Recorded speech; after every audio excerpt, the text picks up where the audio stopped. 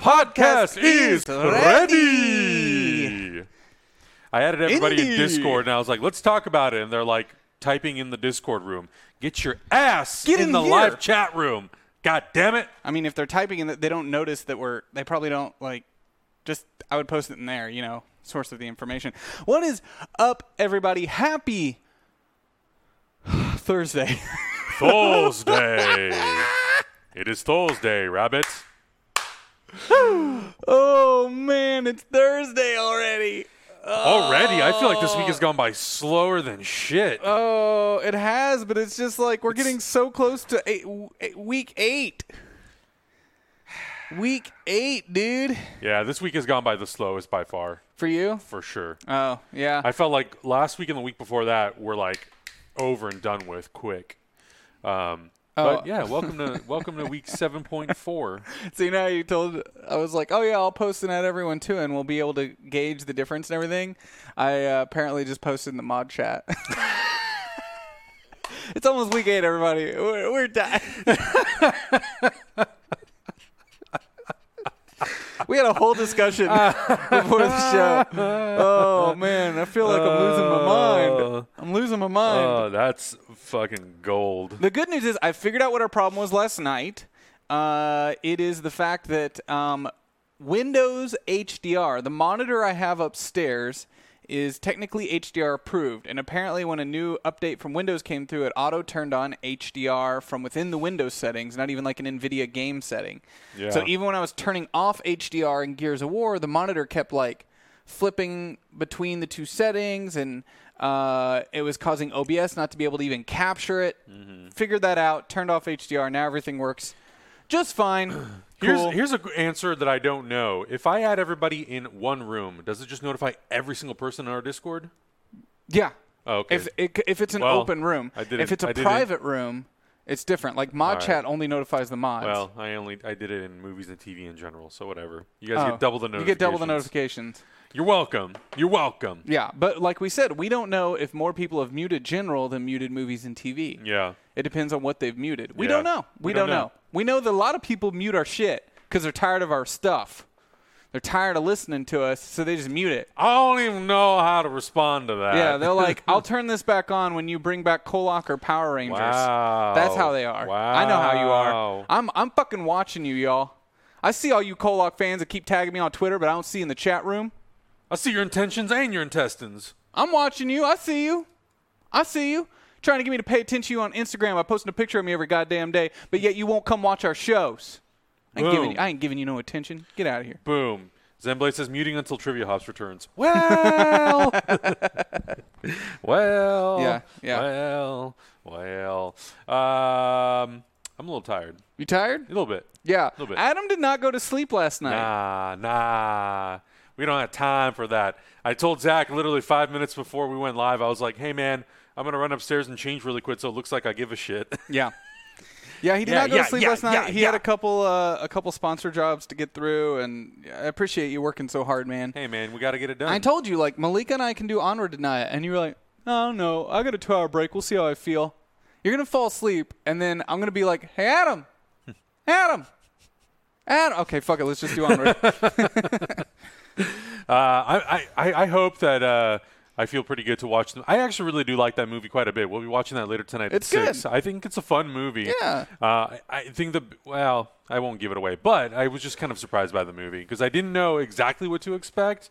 I think at this point it's not a spoiler that it's quite a bit references like D&D and all that kind of stuff. So yeah. I was surprised by that. I didn't know it was going to do all that fun referencing. So pretty cool. I fixed another bug today. Oh, yeah? What's that? Yeah. It's funny. I feel like every day I should just update people on the bugs I have to squash every day. So much of my job right now is just squashing bugs because we're trying to like do all these different things. Yeah. So people don't know this, but yesterday was a crazy hectic morning for me because Livestream forced an update which erased all of our settings. Yeah. And when I tried to import a file, it said that file was not compatible. So we couldn't even open that file. Here you go, baby boy. Couldn't open that file, and so I had to rebuild the project from scratch, and I was like rushing to get that done before the stream started. And when Livestream reinstalled it, it's like the weird things that I figure out from doing this shit now, where like a weird problem will happen. I'm like, oh, it's this thing.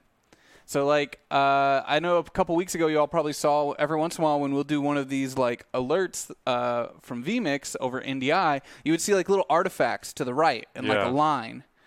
And I realized that was happening because the NDI underscore 64.dll, that bullshit. the process file for the NDI is a different version than the NDI tools that gets installed. And when you install NDI tools, it doesn't overwrite the ones within each program setting. So I have to manually go into the folders of these programs that are using NDI and overwrite the DLL file.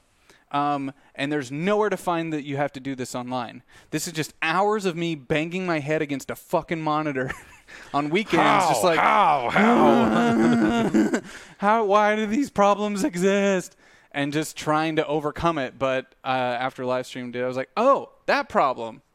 I've had to problem shoot that already. Yeah. Now I'm one of the few. And it's like one of those things where I've thought many times about, I could probably create a whole YouTube channel on just debugging. like the people who put out a video that's like a really monotone, like, and you go over here and you click this and you open this. And I was like, Control C, Control V. I was like, shit, I'm one of those people. I could do that. I could literally. I don't know what we did to deserve this right now, but I could literally put out tons of tutorial videos on how to overcome these problems that we can't find solutions to. That's what drives me crazy.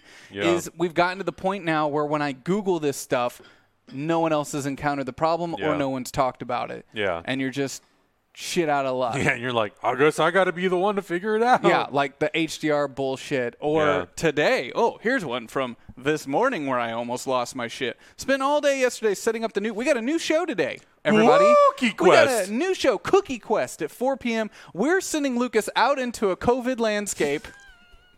I Am Legend. He's been scavenger hunt. He's been antibody tested, and we're ready to rock out in the real world. But no, he's gonna be wearing a mask and practicing safe social distancing. But we are sending him to Little Tokyo on a scavenger hunt. And we programmed out like a whole scavenger hunt app with trivia and everything. I set it up, so if there's misspellings, it's my fault. We didn't have time to proofread me. Oh, yeah, shit. Yeah, Sorry. yeah. It's going to be on my dyslexic ass. Tested it. I was up really late last night, like testing all the overlays and the interactions and how it'll all work. I'm super excited about Working this. fucking great. This morning, I'm like, I never trust anything. I'm just going to go ahead and boot everything back up, do another test. And we had that problem with the RTMP signals once again, where it says RTMP input, perfect streaming, 90 kilobytes per second. Excuse me? And then I check the output. 7,000 kilobytes per second. Check the input, 90 kilobytes per second. Okay, go to the intermediary. Go to the server on the LiveView website. 7,000 kilobytes per second. No, that's good. Go to my input, 90 kilobytes per second. What the fuck? And I was like, this has happened to us before. Yeah. Years ago. Randomly, I was like, we've had this issue. What was it? And I kept thinking, and I was like, that's it. It's like some sort of weird HDMI EDID issue where even though the output is working, the input over RTMP back into our system would not allow the signals to match up correctly, and it will not pass through video. It just won't pass it. It's streaming technically to the server, but it won't allow that video to decode. So just unplugging the camera and the output and then plugging them back in and restarting works. That's the worst possible thing. And whenever I feel like 99.9% of the time, it's a holy shit, Fex252, what are you doing? What happened? What happened? What happened? Well, we're at 48% of our goal for the day. What the fuck? We just started. I'm losing my mind. Hey, thanks. Thank you so much for the support. Yep.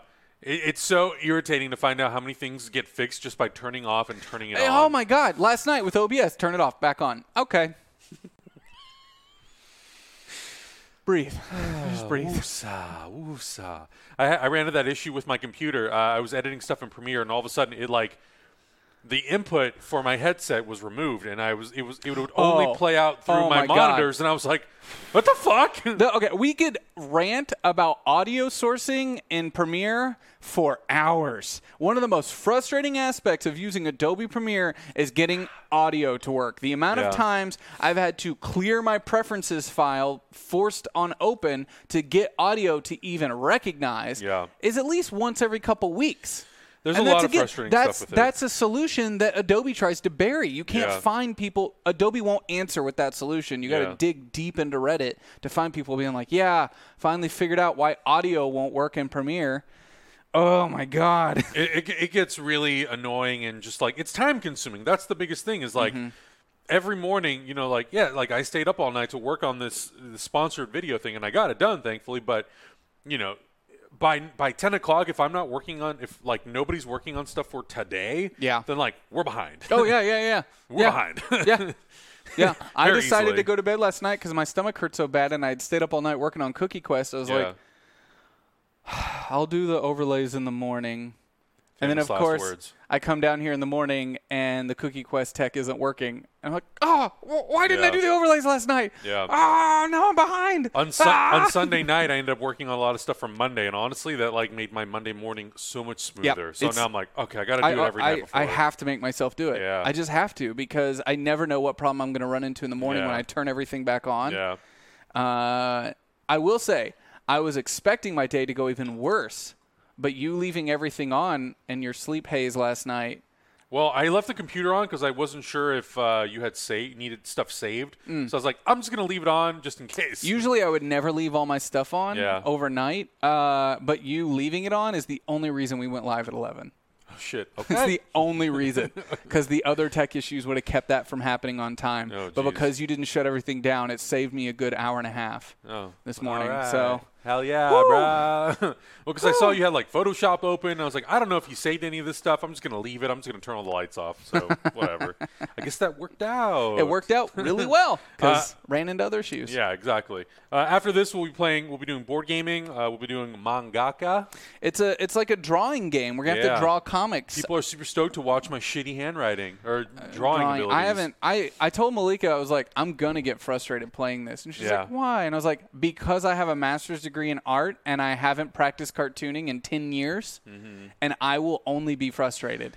I don't have a master's, but I used to draw all the time as a kid, but it's just like I haven't had time to sit there and like draw. So and it's gonna look like shit. It's two very different things. Like drawing traditionally is so different than cartooning. Yeah. And I feel like when I haven't drawn in a long time, I can pick up a pencil and draw traditionally because it's a much different, like, it's eye to hand, and I can go with the flow. Cartooning takes so much practice. It is a practiced kind of thing. Yeah. You have to really learn the different ways to communicate through the expressions and the line weight and all those kinds of things. And I used to do it in a theme park. I did character work at a theme park, and it was hard for me because I came from traditional training. But it's really easy for me to go back into, charcoal and painting. But when I sit there with like a marker and I try to cartoon again, I'm like, fuck.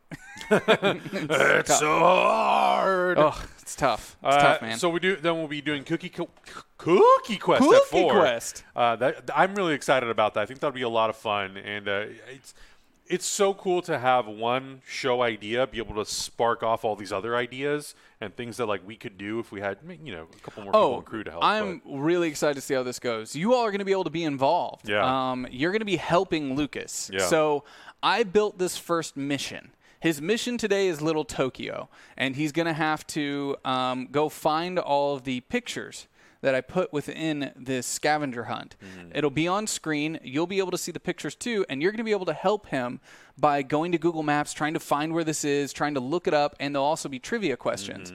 If Lucas gets 5,000 points, each location is worth 500 points, but each trivia question is worth 1,000. And I put a couple bonuses in there too. Woo! Or 100 points. So it equals there's 5 locations and 5 trivia questions and then 2 bonus questions in case he misses a couple. But if he gets 5,000 points, we're going to give away another member to the Keebler Club for this weekend.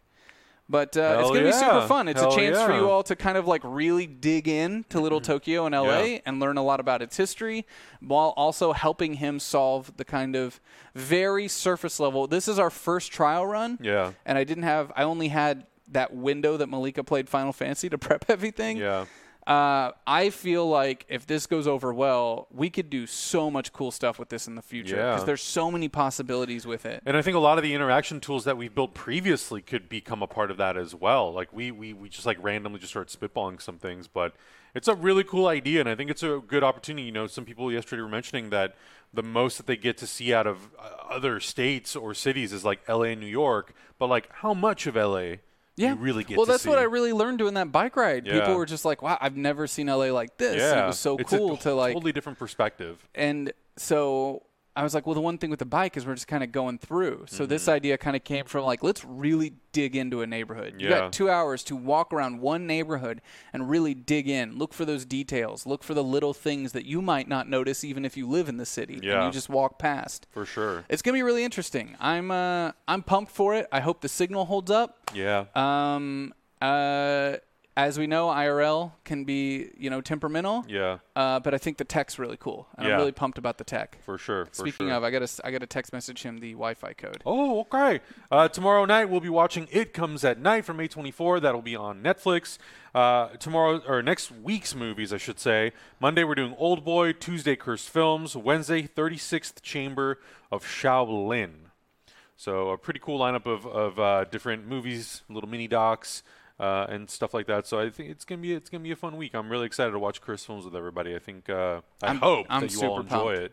I'm super pumped. Yeah, I think it's gonna be a fun watch along. Also, Booksmart last night was awesome. I love that movie. That was my second time watching that movie, maybe second or third. I think every time I watch it, I like it more and more and more. And I think something that you or Malika said kind of perfectly encapsulates that movie for me. It does an amazing job of capturing that high schoolness, but unlike the 80s movies that are kind of a time capsule or very reflective of their time, Booksmart, I think, has the opportunity to be a little bit more universal for a longer period of time. Totally. Yeah. Yeah. So I really liked it. It's such a good movie. I really, really love its heart. Yeah. Its humor, its editing, it's good. Yeah. It's got a great message. Did we already hit 50% of our goal? We did. The chat's getting active right now. Hot diggity dog. Look at y'all. Woo. Productive and shit. That's awesome. Hell yeah. That's crazy. Hell yeah. Also, I'm feeling a little bit better today. I don't know about you. Good. No. No? I would say yesterday I was probably at like 5% feeling good. I would say today I'm about 25% feeling good. So an improvement, but still not feeling 100%. Yeah, I'm like in between. Yeah. Fluctuates. I don't know how much the chat wants me to share, but Yo, same. Same. I don't know how TMI we want to be on this podcast here. Yeah.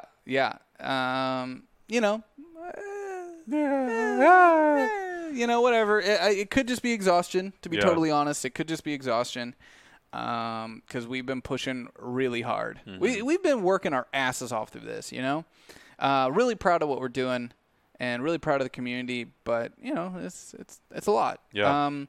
I'm so pumped about this afternoon, though. I really hope it goes over well. And Same. Speaking of, Lucas sounds like he needs my help starting at 3:30, so I'll probably have to jump off the board game a little early to make sure he's got the tech set up properly. Sounds good. It's a little complicated. A little bit. Got a little complicated tech for Let's this. talk about some fun shit. Yeah, man. I don't know how this announcement got completely. I don't know. I completely missed this announcement. They announced the cast for the Cassian Andor show. Whew. And I didn't notice. It happened on Friday. I had seen some stuff in my Twitter feed that people were talking about, like, oh, this character might be in the Cassian Andor show. And I was like, oh, that's really cool. I had no freaking idea that Star Wars actually announced this officially on their website on Friday. And I found out today while watching the Star Wars show. They were like, oh, Cassian Andor, cast announced. And I was like, sick, I'm going to watch this. And then I was like, then in the middle of the show, they're like, oh, yeah, we announced this on Friday. I'm like, what the fuck? How did I miss this? So they did announce. For those of you who don't know, they are doing a show on Cassian Andor, the character from Rogue One, played by Diego Luna. It's going to be a series that takes place 5 years before Rogue One, a Star Wars story. I don't know. They did announce originally when they talked about doing the show that Alan Tudyk was going to be in it as K2SO, but he's not announced in the cast list. So I don't know if that means that Is K2SO... that because that was already announced? I don't know. Yes, I don't know if that means that K2SO may not be a character until later on in the show. I don't really know. But they announced a few cast members, 2 of which we'll recognize, 1 of which is a returning character from the Star Wars universe. Genevieve O'Reilly will be coming back as Mon Mothma, which was really cool. She was in Episode 3. Her scenes were deleted, but then they put her in Rogue One, which I thought was really cool. And Stellan Skarsgård will be in the show. He was Dr. Eric Selvig in the Marvel movies, and he's done like 100 million thousand other things. Yeah. Lots of stuff. Yeah, lots of stuff other than Marvel and Star Wars shit. Really excited to have him. I feel like once you're in the Disney family, you are interchangeable between Marvel and Star Wars. There's so many actors who have jumped back and forth. I'm now waiting, like, all right, when are we going to put John Boyega in a movie? When are we going to put Daisy Ridley in a movie? Let's get Oscar Isaac in there. I wouldn't wait on Boyega. Yeah. I don't know if Disney management is thrilled. Yeah, it's true. It's weird, though, to me, because I feel like a lot of those, maybe not a lot, there are a few people who have come out of the Star Wars movies talking a little bit more openly about mainly John Boyega and Oscar Isaac a little bit. Yeah. Boyega don't give a fuck. No. He's like, I'm done with those movies, man. I'm going to go party. And I'm like, hey, dude, I get it. You made a bunch of money, so why wouldn't you go party? Well, I mean, and he was promised a much bigger role than he got. Yeah, that's very true. That's very true, too. So, I mean, I would love to see those actors show up in Marvel movies. I think they'd be really, really good. But in any case, I'm super excited for this Cassian Andor show. I'm excited to see what we get to explore. I do like the fact that it's 5 years before. That means that we get a big gap of time between that and Rogue One.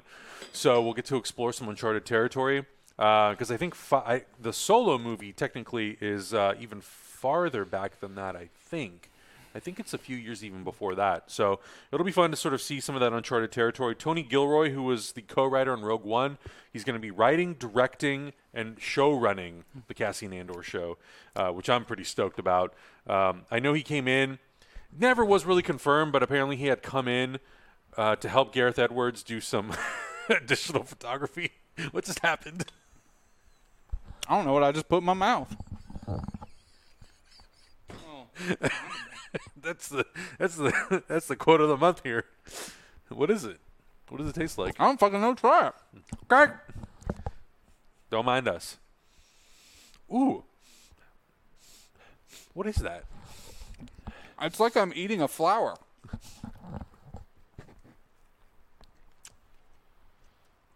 It like percolates. It does have this like flowery, lavendery something to like it. builds in your mouth. I don't know what that is. Pretty good. I do enjoy it. Completely lost my train of thought. Oh, his brother Dan Gilroy will also be helping. He'll be one of the co-writers of the series. If you like Nightcrawler, you're gonna like Dan Gilroy because he directed and wrote that movie. I think he wrote it. I'm pretty sure he wrote it. Nightcrawler is fucking choice. Probably one of in my top 3. That movie's fucked up. Yeah, and probably my top 3 Jake Gyllenhaal movies. It's so good. Oh my god. It's so good. And Riz Ahmed is in it. One of the most upsetting movies I've ever watched. Yeah. So upsetting. Yeah. Ugh. So good. So good. So I'm pretty excited about this show. They announced a few other cast members. I'm not familiar with some of these actors. Denise Goff and Kyle Soller. I'm not familiar with their work. I don't know what they've done previously, but regardless, I'm still super excited for the Cassian Andor show. I like Diego Luna a lot. I would love it if they brought in Gael Garcia Bernal in some sort of a role. That would be tight. When's the last time they did something together? I don't know. Man, early 2000s, it was just like those bros were together in everything. The last project I think that they were in development on was a remake or a reboot of Zorro. And it was going to be like an dark apocalyptic take on Zorro that was kind of supposed to be set in some future, which I was like, fuck, I'll watch that movie. I love those two. Let's do it. No release date. No release date for the Cassian Andor show, obviously. I think they're just kind of getting the wheel spinning, and who knows when they'll be able to go into production. As we all know, like, nobody has an answer for that yet. But I'm super excited about it. I'd love to know what everybody in the chat room thinks, if you guys are excited about it, to see a returning character. I know we talk a lot about how we want to see new things and new characters. Cassian Andor is probably like one of those very few characters from that movie that I think could make a really cool prequel show. Yeah, there's a lot of mystery there. There's a lot of mystery there. Yeah. The other character who I think would be cool is Ben Mendelsohn's character, Orson Krennic. Or if we even got more story on the girl who starred in the movie, who the trailer showed so much promise for, and then it felt like 80% of the movie got left on the cutting floor. I would love to know more about the behind the scenes of making that movie because I Dude, feel like people have been so tight-lipped. Yeah. But just from watching the trailer, shit, that movie got recut. Yeah. It got yeah. recut like crazy. Yeah, especially in the third act, there's a lot of changes that they made. There was supposed to be stuff that happened where they get the plans of the Death Star and they have to run it across a beach. And we've seen those shots of those Imperial walkers trying to snipe them on the beach. And that stuff never made it into the movie. So I'm like, man, what really happened in this movie? So much stuff. Forrest I feel Whitaker's like character completely like changed his appearance in the movie. Yeah, I feel like I've never seen a trailer more changed from a movie than Rogue One. From the shots in to make it. And it's like Marvel does that all the time. Yeah. But not to that extent. I feel like the Rogue One trailer and the Rogue One movie were like two different projects. Just like, holy And if shit. Marvel does it with their trailers, it's on purpose. Like Yeah. with Endgame. It's purposeful. I know there's some stuff in Rogue One that they did for the trailer specifically. But in general, there's a lot of stuff in that movie that seems to have been reworked. Even stuff with Darth Vader. Like Yeah. there's some stuff that's in the trailer that you don't see in the movie. And I really do wonder, like, okay, what was this movie really supposed to be? Wild. Finstigator says, never saw Rogue One, but the trailers look cool. If you have Disney Plus, I would definitely check it out. I like the movie. I think it's a interesting entry in the Star Wars universe, especially because it does take place. It's literally based off the second paragraph of the opening crawl of Episode 4. Yeah. I liked scenes in the movie. Yeah. As a whole, I was kind of on the whole thing, but I liked scenes a lot. Yeah. There were like scenes in that movie where I was like, oh, fuck. But as a whole, I kind of came out of it like, okay, yeah, cool. Another Star Wars movie. I don't know if I want to ask this question because it's a spoiler, but it's also been 4 years since it's come out. Oh, Vader? Yeah. I mean, that's the the- ending scene. Yeah, that scene's amazing. You do like it. I do like it because I've wanted to see that. As a video game player, I've gotten to see that. Right, you know? right. But in the movies, you never really get to see Vader as he is in the games and stuff, you know? So it was really cool to see Vader cut loose. That scene was cool. There were a lot of really good scenes. I just kind of came out of it like, okay, all right, you know, another Star Wars movie. I know that there's a little bit of a back and forth with that scene because some people really like it, but then there's other people out who think like it's a good scene, but I wonder if it would have been more impactful had it involved any of the characters that are actually in the movie. Yeah. You know? Again, that's my thing. It's like there's Yeah. scenes in that movie that are really cool. Yeah. And then as a whole, I'm just like, man, this feels like it was made by committee and cut apart, and that the original director's intention was moved all over the place because Yeah. there was just so much stuff that I'm like, we cut where? We're doing what? Yeah. We're going where? You know, like, Yeah. And it just felt like the problem I have with a lot of those where it feels like Disney's got a lot of hand on that. yeah. You know, Marvel has that issue sometimes too. Yeah, and it's interesting you bring that up because I really do feel like that Marvel had that maybe more so in the beginning or in Phase 2. Phase 4, they really let people have fun. Yeah, or Phase 3, Yeah, Yeah, well, yeah. Phase When Infinity War and all that stuff. yeah, you know, it's like it Black seems Panther. like the Russo brothers kind of helped pave the way for Marvel to chill the fuck out.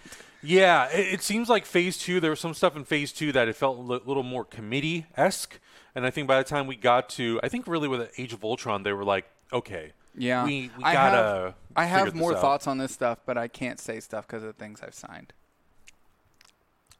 If I beat it out of you. I mean, you and I talk about it offline. Yeah, we do. I just can't like. Yeah. I don't want Papa Disney like knocking Yeah, on my door. I know. If Come and anyone knock knocks my on our door, it'll be Papa Yeah. Disney. Like they go after shit. Bob Iger's going to be like, excuse me, sir. You're like, oh, God. They got that shit on algorithms. I feel like right now, just because we said the word Disney, the second this uploads Yeah. to YouTube, it's gonna be like, okay, Oh, what they say? All right, what they're them cool. boys say? Yeah, they're cool. I want to listen. Yep.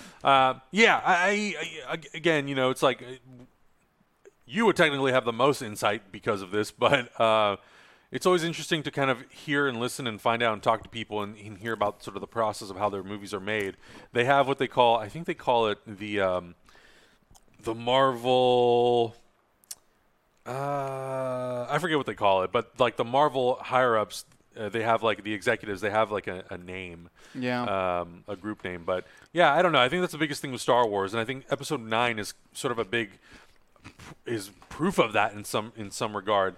That movie feels like it was very much made by a committee who was extremely concerned with what Reddit and Twitter said about their franchise, which is disappointing. I think Parliament, they call Marvel Parliament. What I would be most interested in seeing, after what I know, is how Waititi did it. With Ragnarok? With Ragnarok. Mm-hmm. How, and it's very clear they had some reshoots. Yeah. And they did some stuff. But, like, overall, that movie feels like it has the most creative leeway. Are these tomatoes? No. They're lotus roots. They're fucking great, dude. These are, like, some of the best chips I've ever had. They're so good. I would be really interested, though, to know a little bit more about that process. And, like, if, like every other Marvel movie, they ended up doing months of reshoots after audience feedback and stuff. Was he able to continue kind of putting his flavor into it? How did he navigate that and come out of it with such a sense of original concept? Because I feel like this is part of why all those Marvel movies have the same tone and vibe, is because they are kind of cut by committee and they are kind of built by committee. And it's weird to watch one that has such a clear artistic vision that really stands out from the crowd. And then I'm just stuck wondering, like, how'd you do it, bro? How'd you get through that process? Because so many others at a much higher caliber have not been able to.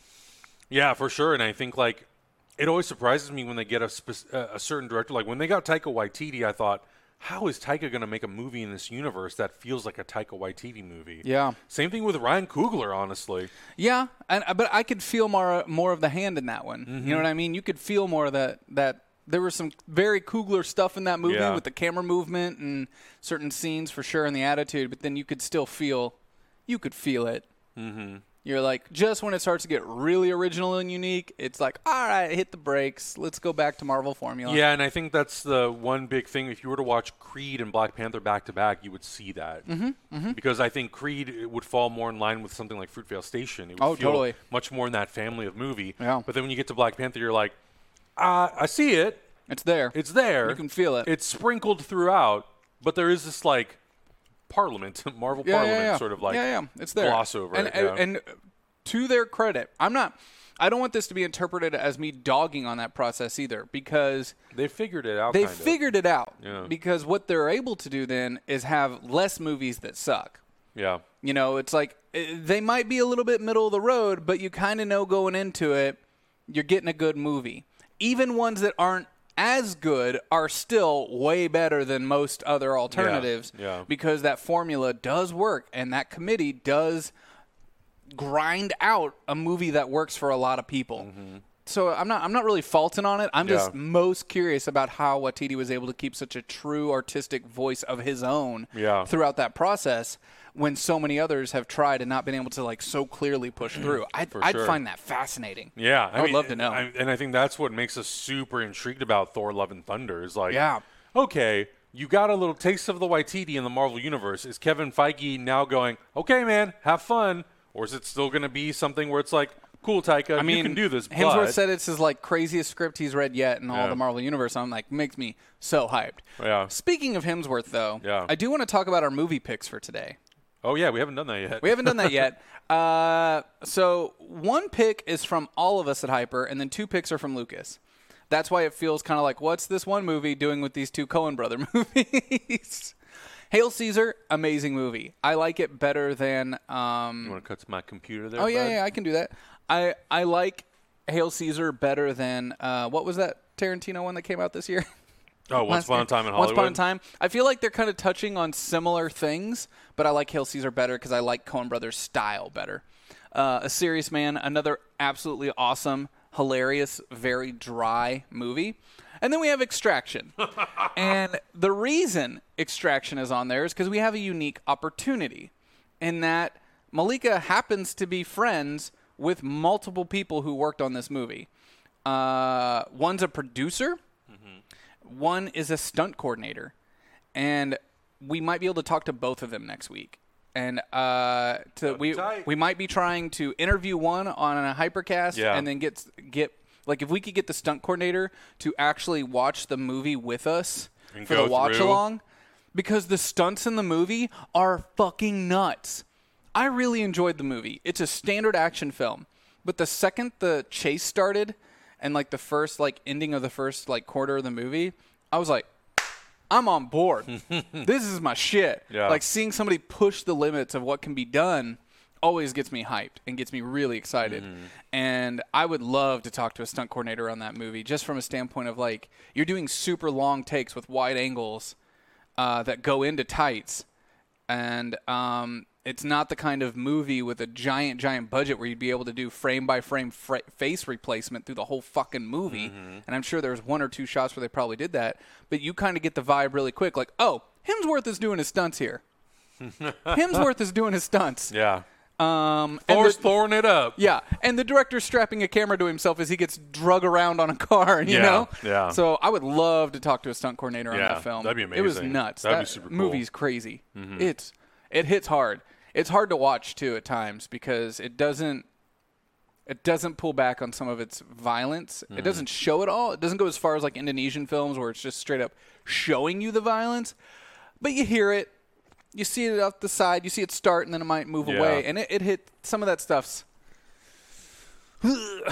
So you can go to oneshot.storylogic.com and make your pick. Yeah, Malika said this guy, he worked on John Wick and Mulan as well. Oh, nice. So yeah, if that That'd be ends up winning, I awesome. think it'd be really cool to try to get them in. For sure. And we're kind of working on their schedule. You know, we've had to move movies around before, so it's possible it could win today. But if they aren't available next Thursday, we might might have to move it around. just because I think that'd be really dope. I think it would be awesome. I would love to get that insight. I would think it would be super cool to have that. Yeah. I mean, I haven't watched the movie yet, and I'm like kind of debating of like, well, should I just wait and experience it for the first time with the audience? Because I know when we did that with Train to Busan, that was really fun. So I might wait, but there's also that little That could part of be me cool. of like, God damn it. I oh. have seen it, so I'll be Yeah. able to field questions. That's true. That's true. And I do kind of want to watch you react to some of those action scenes for the first time. Okay, because it's there's settled. There's some moments where you're like, how did they do that? Yeah. What?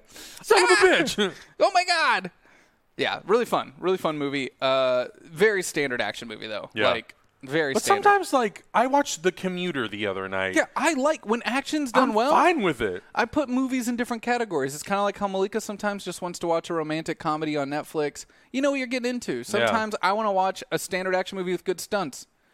I know what I'm getting into. Yeah, and Commuter, like, the action in The Commuter, it's fine. It's nothing special. But it's like sometimes, you know, I just want to sit back and watch Liam Neeson just beat some people up. Or people beat him up. Or him interact with a character. Or just to see how, like, a scenario plays out on a train for an hour and a half. I'm into it. I don't know. Yeah, it's cool, man. You don't need a fucking reason to justify everything. Yeah, it's true. It's true. Sorry, I just wanted to go off on that little tangent No. after we brought up Hemsworth. Important to let the people know what we're doing. I want to let you know what's up. What's up? What's up? What's up? What's up? What's up? Thanks for being here. I know it's like wild out there, so thank you Just for a being bit. here today. Just a I bit. appreciate it.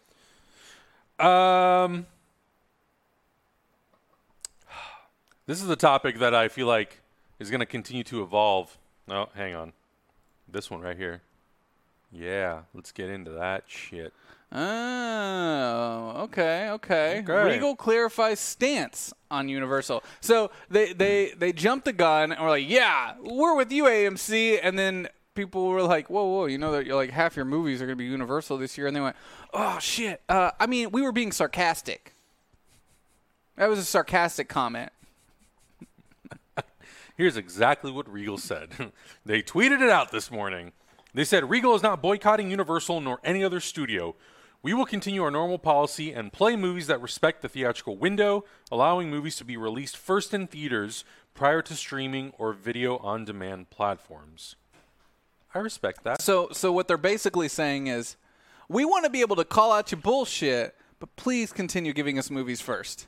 That's kind of how I interpret that. Pretty much. Like, it's kind of like being like, we're not going to run Trolls World Tour. I mean, nobody is, but we wouldn't do it Yeah. because you put it on digital first, so we wouldn't run it. But your next movie, you could, please, please, pretty please. We have nothing in theaters, please. For the love of God. For the love of Please. God. And then, so, the CEO of Universal, NBC Universal, Jeff Shell, he came out as well to kind of further talk about and discuss. Oh, I'm curious. What was what was discussed? One of the things that he did say was, I would expect that consumers are going to return to theaters, and that the PVOD system will be part of the film environment as a complementary element. And they also did talk about Peacock and how it's pacing ahead of expectations. So he says the Troll sequel was ready to go. They worked really hard on it. They spent a lot of money on it. And This isn't AMC. This is NBC. Or NBC Universal, yeah. Okay. And he was talking about how consumers desperately needed something, families needed something to entertain their kids. He said that the idea behind the PVOD offer was to preserve the premium nature of movies. And he also says he couldn't be more pleased with Donna Langley and her team and their execution, and that the numbers were really interesting, concluding, I would expect the consumers are going to return to theaters, and PVOD will be a part of the film business as a complementary offer, not a replacement. There are also some quotes from other people like Comcast who are saying we'll determine a future distribution approach on a title-by-title basis. So I think, kind of piggybacking off of yesterday's conversation, I think this is going to be an evolutionary thing. I think more companies are going to look at this and say, like, okay, what makes sense for us to release theatrically? What doesn't make sense for us to release theatrically? If we made a movie with the intention of putting it out in theaters, how do we really think it's going to do? Trolls, World Tour, I don't think it would have done that well. I think it was an advantage for Universal to put it out on PVOD. Totally. 100%. Yeah, it's not. And holding it would have done them no good. Mm-hmm. No good at all. Yeah, I mean, and there's a good point brought up in the chat that, like, Peacock was supposed to have the Olympics. Mm-hmm. Now they're not. For now. Yeah. Until we know what's next up. Year. So they're probably scrambling to do anything to hold on to that massive investment and make it still viable. Huge advertising investments and all that sort of stuff. So I think, I think just like we said yesterday, every studio is going to have to really reevaluate their slate. And I also do personally think that there's only so many movies that we can put into 2021. Yeah. At a certain point, I think... Well, it just pushes everything back. Yeah, I think at a certain point, like, are you going to continue to push movies back year after year after year? Or do you bite the bullet and you just say, like, we had a theatrical release window for this movie. Because it's a smaller film, it's not a Wonder Woman, we don't think it's necessarily worth it for us to put it on in a theater, so fuck it. We'll charge people $20 to rent it on HBO Max or whatever. Mm-hmm. I think that's going to be a pretty big consideration going forward. So a little bit of backpedaling, it feels like, from Regal. I think that they do want to stay in the theatrical distribution business, obviously. They don't. It's just clear you don't want to, like, they're going to have so few movies to play when things open up over the summer. Yeah. And they're going to have to be in everyone's good graces. And it sucks. I see both sides of that. Yeah. But it always cracks me up the further you get, like, deep into not just politics, but also, business industries, stuff like that. It's all about hurt feelings. Yeah, pretty much. It's dick measuring contests and hurt feelings. It's bruised egos for sure. Bruised egos, people trying to, like, grandstand and, I'm not going to put Mitt Romney on the committee with all the other senators because I don't like him. I don't like him. Even though he has experience with this kind of stuff, I don't like him. Yeah. And then you get into this movie theater stuff and it's like, well, you did something I don't like. Boo on you. Yeah. And now I'm going to have a personal vendetta against you. Yeah. And it's just wild when you see, I guess we always like to imagine in our minds that larger companies and politicians and things like that, because they're having to make these decisions that involve so much money and so many other people's wants, wishes, and livelihood, that they would be made without hurt feelings. Yeah. And people would be above it, but they're very much not. Yeah. Easy there. It's the chips. It's the Chippos. There's it's been brought up in the chat room as well. There is one movie that I would love to know what the fuck the game plan is with. Guess. New Mutants. What are they going to do with that movie? Who knows? At this point, the movie was supposed to come out 2 years ago. At this point, do you just say, you know what, let's just put it on Hulu? Or do you really sit in a meeting and try to justify, do we think this movie will make money at a theater? It's like such an interesting question with that movie in particular. I honestly think the best move they could have made was the second all this stuff hit, be like, you know what? Surprise. Hulu. This movie's done. We're dropping it. Yeah. But I understand contracts and legal stuff are probably in the way of that. Yeah, and I mean, I think also that movie is very unique because of the fact that it doesn't, as far as we know, it doesn't interconnect to any other movie and or franchise. So if it's a one and done, does it really matter if it goes to the theater or not? Wouldn't you maybe want to push people to your digital streaming service? I don't know. Maybe there are some contractual obligations that we obviously don't know about. I'm sure there are. Yeah, that would prevent the movie from going to a streaming service immediately. And maybe it is this constant moving deal with cinemas of like, yo, this movie, you guys keep moving it and moving it and moving it. And I bet the it. deal isn't with cinemas, and it's with the streaming platforms. I bet It's like some HBO deal or something. Exactly, of like when it does hit, it has to go to this service first. But if that service is not a like paid rental kind of thing, like I would imagine almost it's like, hey, we get this first when it comes out of theaters. But if it doesn't go to theaters, that might, like, yeah, I don't know, yeah. Yeah, and I mean that's pretty common with a lot of movies. That's why when a lot of people say like, "Oh, why is X movie on Netflix but not on Disney Plus or vice versa?" Well, that's probably because they have a deal with Netflix that they got the streaming rights for that movie. I know it's like with certain DC movies, they're not available on things like DC Universe. Maybe they'll be on HBO Max. I don't know. Probably because they have a deal with HBO that can only be on HBO right now. So there's a lot of like complicated things in between all of that shit that can sometimes get in the way of why certain things don't get released the way that we would kind of expect. I think the other big question too is talked about a lot is the moviegoers, us, the people who actually want to go to the movies. But I think a lot of people are really demanding from theaters, hey, we want some sort of a guideline, or we want sort of safety measures that are going to be put into place. THR actually ran a poll, and they found that 22% would consider making a trip to a cinema within the same time period if a state reopens early. Only 22%. And it was a survey of about 2,200 people conducted between April 22nd and 26th. As a number of states, including Texas, Florida, and Georgia, lift shelter-in-place orders, even if their locales don't satisfy benchmarks laid out by the White House. One of the biggest things that was requested and or polled was consumers want sanitizing stations at the theater. They want staggered seating, which I think is a really big thing, which basically is like no people to the side of you, no people behind you. So you're basically having like a checkerboard, more or less, of seating. Dan Murrell actually did a really cool video that he put out yesterday called, it's one of his charting videos, and he tried to mathematically predict how much each theater would have to make and how many people would have to be in attendance in order for a movie like Avengers Endgame to make the money that it made last year, with all of the restrictions that are in play right now. Holy shit. I think he kind of broke it down to there would have to be a minimum of 66 people allowed into a theater, which means every theater on average would have to be able to seat at least 132 people. He broke down exactly like how much money you would have to make per theater, per screen, all that sort of stuff. It's a really fascinating breakdown, and it gives you a lot of insight into just how much a movie would have to technically make now to even be profitable. Well, that's what I meant.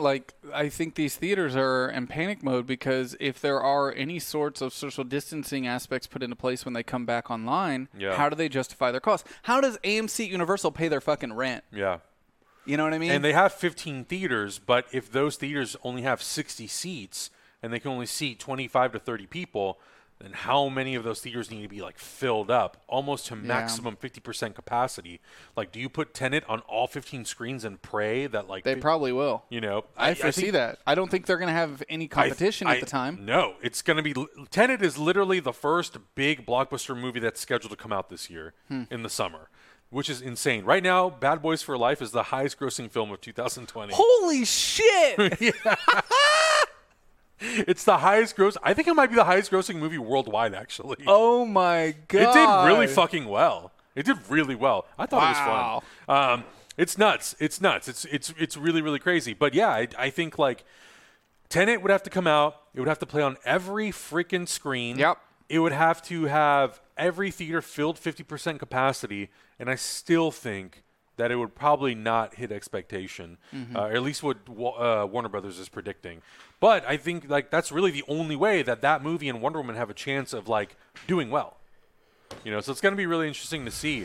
And who knows, maybe we'll get through. I think later on in the year there's going to be a little bit more of stacked releases, but maybe it's a good power play for every movie to just come out once every 2 weeks. But I know that's also not realistic.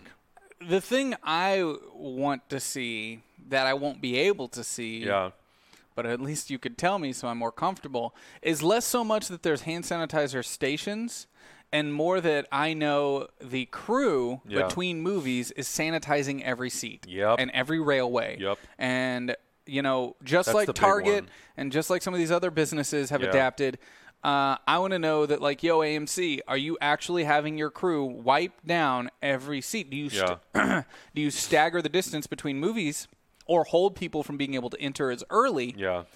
Which I think they should. I know they try to, like, sell that ad space time, but it's like all our seats are reserved. Hold people from coming in as early and wipe every fucking thing down. I think you would have to give you would have to build in a 45-minute to 60-minute window in between every showtime to allow the crew to, like, properly go in and sanitize every single seat. You know, so we'll see. We'll see how that shakes out. But who knows if Tenet will even come out in July? Because that doesn't mean shit if there's hand sanitizer, but you immediately sit in a seat that somebody else sat in and it's not wiped down. You know, like, it doesn't matter. Yeah, it doesn't matter at all. It doesn't matter at all. We only got a few minutes left, but I think this is a really interesting topic to kind of discuss and cap the show off on. Hercules live-action remake in the works from Disney. Shang-Chi writer Dave Callahan will be writing it. Joe and Anthony Russo are producing, but not directing the remake via their Agbo banner. So they're really jumping on the producing train. Yeah. Well, when they were at Comic-Con, they announced, I think, 8 to 10 movies that they were in some way, shape, or form And I know of at least 5 that they're involved in that they didn't announce. That they were that behind the scenes people were talking about. But they haven't announced. At Comic-Con, they announced quite a few. They also announced some shows that they're working on too. I guess Extraction would be one of the first ones, which I don't remember if they talked about it at Comic-Con last year. I guess at that point they would have already been working on it to some capacity. In any case, I think it's very interesting to have the Russo brothers working on Hercules. Not something that I would have expected. Granted, they are producing it. That doesn't mean that they will be creatively involved. They're using, you know, their name, their banner, and writer David Callahan, who wrote Shang-Chi and The Legend of the Ten Rings, to start expediting the process of getting the movie made. I also think that David Callahan was a writer on either Wonder Woman or Wonder Woman 1984. So, you know, my history with Hercules is I've seen the Disney movie once when I was a kid. I've seen the Kevin Sorbo show plenty of times growing up. There was a great question, a great poll that went out today. I think it was Fandom that put it out, of like, who would you cast? And they listed out every character individually, and I was like, nah, man, fuck that. Just put the cast of Thor Ragnarok in the movie. Done. You know what's been really fun? If you had told me midway through last year this is all going to go down and all new movies were going to be paused, I think I would have been like, oh, man, I'm so bummed. But doing these watch-alongs every day has made me not really miss new movies at all. Because I feel like it just makes you remember, like, oh, I missed so much stuff. There's so many things that came out that I didn't see. And this is a great opportunity to kind of dive back in and see all this stuff and catch up, because there's just so much good art out there. I agree. I think the advantage, if they're, I mean, you know, whatever, it is a little bit. But I think the one thing that is true, I definitely would not have caught up on as many movies and shows as I am catching up on now. Just no possible way. It's just not, it like doesn't factor into our work schedule. Like, it doesn't allow for that to happen. So the fact that we do get to do that, I think, is pretty fucking cool. And I agree. I think there's a lot of stuff that I've discovered that who knows when I would have gotten to watch Belle de Jour. Who knows when I would have seen Dogtooth. I've been exploring so much Criterion, and I've loved it for that. So yeah, I think that's like one of the positive things is us being able to do it. And I love doing it with the audience too, because we talk about it all the time, but I think it's really cool to see how many people And have I do not want to seen bring the stuff up, we've like, seen. I've seen our numbers. We knew it was going to happen. It bums us out a little bit. We knew it was going to happen, though. Like, we're on average getting like 100 people less joining us for watch-alongs now. And I know a lot of that's because we can't play the sound anymore. Because, you know, I imagined there was a percentage of you that just kind of like liked watching with the sound and us, and now it's just like we're silently sitting in a room and it's awkward. We knew that was going to happen. We didn't want to make that choice. We really didn't want to make that choice, but our legal team was like, you have to make that choice. This isn't an option. You have to. It puts you too much at risk. So It sucks. We knew that. I really hope you all give them a chance, though. It's a really cool thing to watch movies together as a group. I know it's awkward, but if you pull up the movie, it's such a cool thing to jump in the chat and kind of like react with everyone in those moments. I think it's really great. Yeah, for sure, for sure. Ray, the Amazon Prime watch-alongs, we tested them. The issue is 25% of our audience is not United States. And I would say 25% of our audience is not United States, but 60% of our people who engage in chat are not United States. Like, there's a vast, I find our community really interesting in that we have way more American lurkers and way more overseas chatters than percentage of how many there are in the community. So they're a very important part of our community, people who are watching from other countries, and I would hate to completely cut them off from the experience because they are very active in our community. People, I'm sure there's quite a few people watching right now from not United States. Yeah. And they're very loud. They're very seen in our community, and I would hate to cut them off. Sucks. Agreed. Agreed. In terms of Hercules, we'll see. We'll see. I feel like for me, I don't really get too excited when Disney announces they're doing a live remake of something. For me, it's really like, cool, who are you getting as the director? Who's the cast? Let me see a trailer. I wasn't really excited for Aladdin. I saw the movie and I was like, it's fine. I think the only live action Disney movie that I have enjoyed, actually, I don't know if there is one. Lion King I didn't like. I was like, you just replicated the same fucking movie. It's literally the same movie, just with CG animals instead of animated ones. So I don't know if I heard anyone speak really positively about it. Not one. I think the tech is cool as shit. Yeah. The tech is awesome. But Disney kind of went out there and talked about the tech. But I also do think that, Jon Favreau, why would you do The Lion King? Make something else. Make something original for Disney. I think a lot of people brought up really good points, like Shadow just did. And this is the biggest thing I heard a lot of people talk about is animation conveyed emotion better. Yeah. Because it was allowed to be more expressive. Yeah, of course. And it's trying animation. To make real, looking animals have emotions where they can as strong as the animations were. It's very limiting. It's very limiting. Yeah, I think if you're going to do Lion King as a computer generated remake, you know what? Just fucking go all in and make it balls to the walls and just let them be fully animated expressions instead of just trying to make it look real. I think it's cool. I think it really shows off the tech, but I also think Jon Favreau probably could have spent his time making something way different that's not even The Lion King, and I think people would have still been impressed by the tech. So thank you for coming to my TED Talk. That's my rant for the day. Do you want to close up by watching this Assassin's Creed Valhalla trailer? Oh yeah, let's check it out. Why not? Why not? Okay. Hopefully it plays without issue. Why do you do this to me? They are heartless.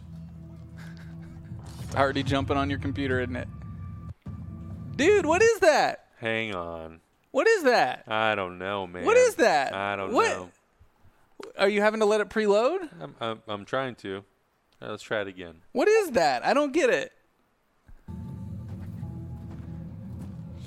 I might have to make you start downloading all these first. Godless barbarians. God, I hope not.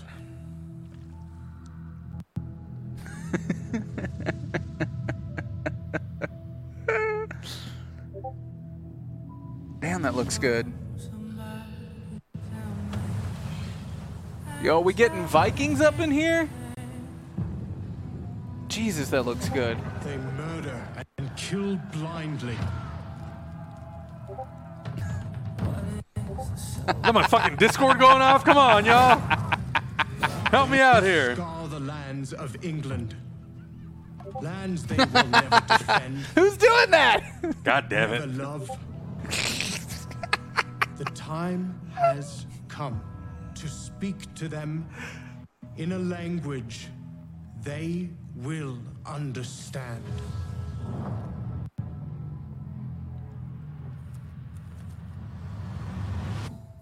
Dude, this looks good.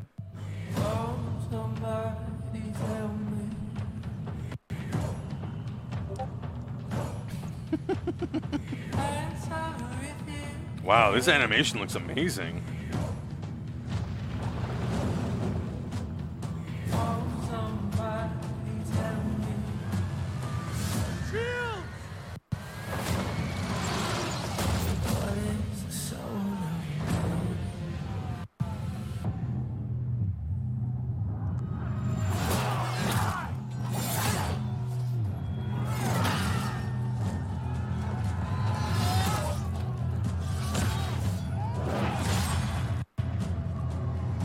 Now we're getting audio lag, too. God damn.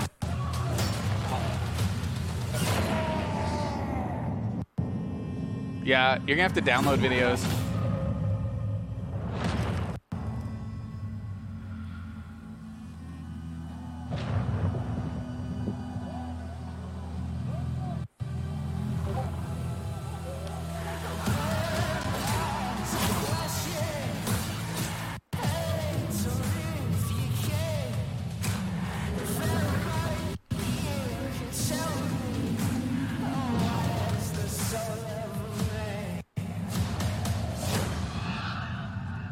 Odin is with us! Oh!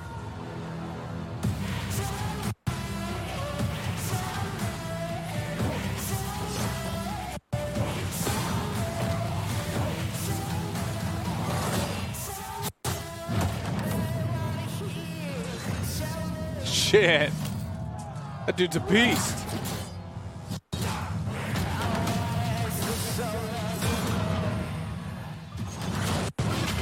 God damn.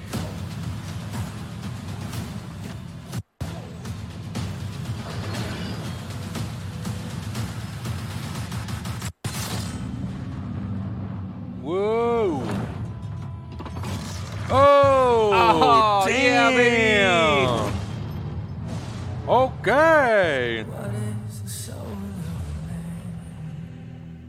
Assassin's Creed Valhalla. Dude, that looks Available fucking holiday 2020. sick. That looks dope.